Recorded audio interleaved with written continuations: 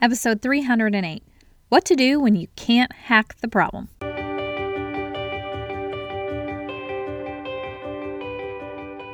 Hey y'all, welcome to the Empowering Educators podcast. I am Gretchen, your host and expert lesson learner. I'm a national board certified elementary teacher turned teacher, trainer, and coach. All the lessons I've learned and am learning on my edgy journey, I share with you right here.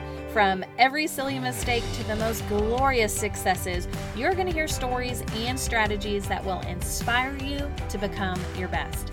I have to warn you, as an educator, I can't help but hold you accountable for doing the work. So every episode, I leave you with practical, tangible next steps so you can implement your learning and maximize your impact. Whether you're teaching a lesson or learning one yourself, there's always a lesson if you're willing to pay close attention.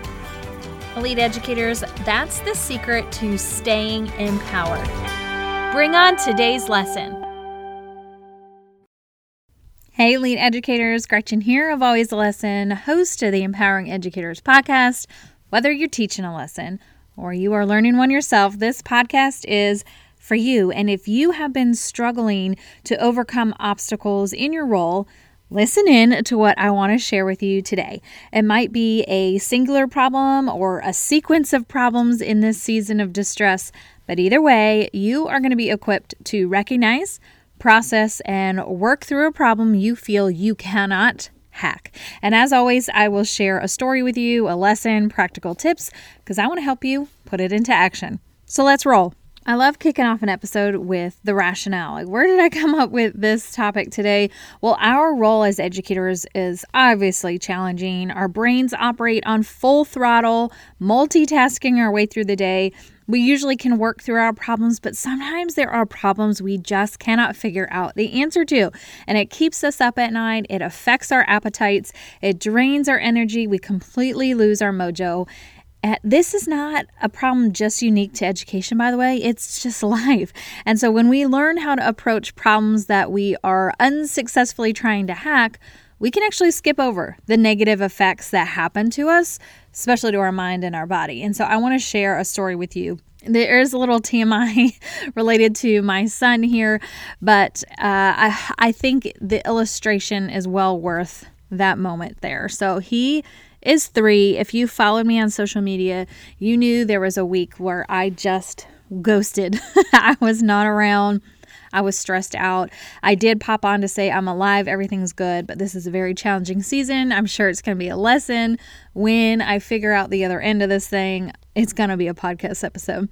That's how time-consuming and overwhelming this was. And to give you a little backstory, he needed to be potty trained by this past summer so that he would be eligible to go to preschool at this little Christian school. Now, this Christian school is not a daycare, so they don't have facilities to change kids, and they don't want to get into that whole side of things. And so they're very much, you use the restroom, they don't come in with you.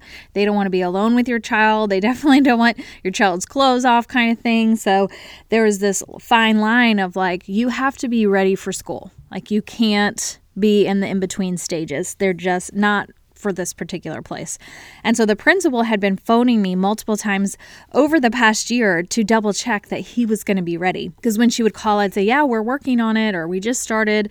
And she's like, are you sure he's going to be ready? And I'm like, yes. I didn't know, but I mean, what else am I supposed to say? So 2 months in, school started in August. So 2 months later, he has had the greatest experience at school. Everyone is just praising him. He's a helpful friend. He's a kind student to everyone. He follows directions. And I had said, he's a July baby. So I'm expecting you to tell me he's very young, and especially boys tend to mature later. And so I figured that they were going to have to tell me he would have to repeat. And they definitely said no. Well, then the event took place. He ended up getting constipated, TMI, and he associated that pain with a toilet. And so in his little 3-year-old brain, rationalized, well, if I just go standing up or in my pants, then it's not going to hurt me. Just when I do it on the potty, it hurts. So he ended up having 2 accidents at school in a 6-week period. And the rule is if you have 3 in 6 weeks, then you are asked to leave. It used to be you would have to retrain, but they realized that that wasn't actually producing results and that the kids just weren't old enough yet. And being that he was barely 3 when he entered the class, it's no shock that he is still not perfected this. So we get the warning call from the teacher, and then they CC'd in the email to the principal. And I'm like, oh my God, we have one more shot. Like, I can't mess this up. I have work to do during the day. I can't have him home anymore. And he's doing so well. He's thriving. I mean, besides this one thing that's just happened to occur, I mean, he was perfect before this. So he's shown he is physically capable. But now this is more of like a mental hurdle. So I'm like, what are we going to do? Well, let's just keep him out of school and we are going to retrain him. And I knew it was going to be hard because he physically could do it and he knew he could do it, but his brain was telling him not to do it. So we did all the things, like put him on the potty in intervals, like you were just starting potty training, getting him exciting new underwear, praising him like crazy, and then taking away things like his favorite toys when he was consciously choosing not to go, because you could see like he's realizing I should probably go, and then he chooses not to, and so he would get in trouble. And then we would talk about different sitting positions. I mean, I really went down Google's like hole of information to do anything I could possibly figure it out. Then we were like, well, let's make sure we give him a laxative to ensure he doesn't have pain and get him cleared out. Sorry, this is a lot of TMI. Just hang with me. And then that we got through that hurdle and we were regular. And then I was like, well, let's just give him these gut health vitamins just to encourage him to keep going. Because here's the thing, when you're potty training, number one, you get a lot of reps in each day. And so you're able to kind of overcome any mental hurdles. But number two is like maybe once a day, if that. And so he just wasn't getting a lot of opportunities to prove to himself that it didn't hurt and it wasn't going to hurt him. And so I would tell him, tell your brain to be brave. You know, the more you go, the easier it is. And he knew what he had to do and why he had to do it, but he just kept choosing not to. And I couldn't for my life understand why this was happening. And I was doing everything I could. I was reading about it. I was getting advice from everybody.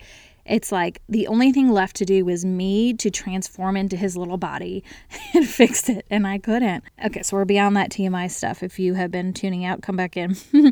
But I had so much anxiety over him potentially getting thrown out. Like this immense pressure of how are we going to coordinate schedules? How am I going to get my real job done during the day if he's home with me? How is he going to progress? Because yeah, I can teach him stuff at home, but he's not getting that socialization and learning from somebody else and being with his peers, and all that's so important, especially at this young age.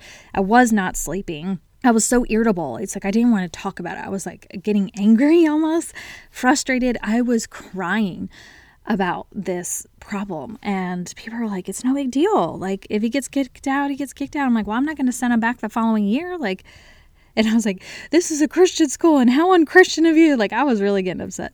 But here's the thing.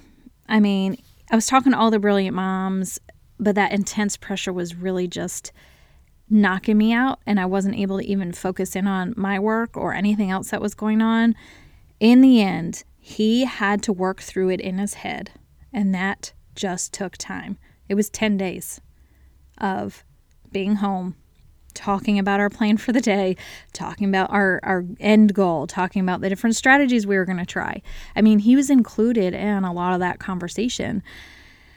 But time and him just facing his fears and working through it was in the end the only thing that was going to help. He had to be the one to solve his problem and not us. Elite educators, have you heard? My next book is out soon. It's called Always a Lesson: Teacher Essentials for Classroom and Career Success. I share the Teacher Essentials pathway where you can strengthen and catapult your instructional talents brick by brick. And so we hone in on 4 elements of powerful instruction. Whether you teach yourself or you lead teachers, this book will help you diagnose potential hiccups, fix them up good as new, and create dynamic habits that will result in academic strides for generations to come. Every educator, no matter their role, needs this book in their hands as they work with staff and students in school buildings around our nation. So pre-order your copy at alwaysalesson.com/teacher-essentials. That's teacher-essentials. Let's transform education together, y'all. Now back to the show. And so the lesson that I learned through all this, and I'm happy to say we're good. We are over that hurdle. He is proud of himself. He's open and honest about what scares him and makes him nervous. And I can still hear him in there talking to his brain, like, be brave, brain. It's just precious. So what a learning experience for him, whether he remembers this or not, I can definitely tell it had an impact on him, and hopefully a positive one, of just building confidence and connection with us and being part of the solution. But some problems aren't meant to be solved by you, and that's the lesson. We have to accept that fact. I mean, only after we hack the heck out of it, right? Like, which is what I did. I literally followed the paper trail until there was no trail. And I was like, well, there is nothing else to do but sit and wait and let him figure it out. And that is really hard. And if you're in the classroom waiting for kids to figure things out, it's hard to watch. You as parents watching your kids make bad decisions or struggle, and it's like you just want to go in there and fix it, and you can't. The only way they will learn the lesson, and for the impact to actually occur, they have to come to the realization they have to do the work. And so in a school setting, sometimes we are trying to fix a problem that's not our problem to fix. It requires other people to be bought into it. It requires people to put in the effort, to want it as bad as we do, to be aligned to our vision. And sometimes they're just not. And we need to be patient. We need to wait. We can assist. We can mentor. We can guide. We just can't do it for them. So my tips for you, that when a problem arises, you're going to diagnose why it happened. Like, how did we get in this predicament? Reflect on what have you used in the past in terms of a strategy that's worked. Prioritize your list. So once you've come up with all these ideas of different things you can try, which makes sense to start first, and on you go. And then you just execute this list. And when you get to the bottom of the list, which is what happened here, and this is when you can't hack the problem, you're at the bottom of the list, you're like, I got nothing left, no more tools. Employ your can't hack this strategy. And this is what the can't hack this strategy is. Just rest assured that you have acknowledged that a problem does exist. You've notified all stakeholders about this potential problem. You gave it your best, trying to hack this problem. And say to yourself, I am not dumb. I am not lazy. I have just run out of tools, and that's okay. Then you got to allow time to work in your favor. And most things tend to work themselves out. And for me, it was a time issue. I didn't know if they were going to kick him out because he was out of school for so long. Because remember, it's 10 days. I'm like, are they going to be like, you can't keep him out of school this long? I mean, I didn't know what was going to happen. But really, time was the only thing that needed to happen. And also, keep an eye out, but your hands off. Meaning, you can be right alongside the person in the problem, but get your hands off. It's not for you to solve. Be there when they need you. Make sure it's progressing in the right direction. Intervene as you can, but really it's their time to do it. And then trust that hindsight's 20/20. It will make sense later, and it's going to set you all up better later. We can't go in and fix it all the time. So your can't hack this strategy is rest assured that you have tried everything you know to do. Allow time to work in your favor. Keep an eye out, but hands off, and trust that hindsight is 20/20. All right, Elite Educators, that's a wrap for this week's podcast on how to attack the problems giving you the greatest resistance. Now go out and be great, because you've just been empowered.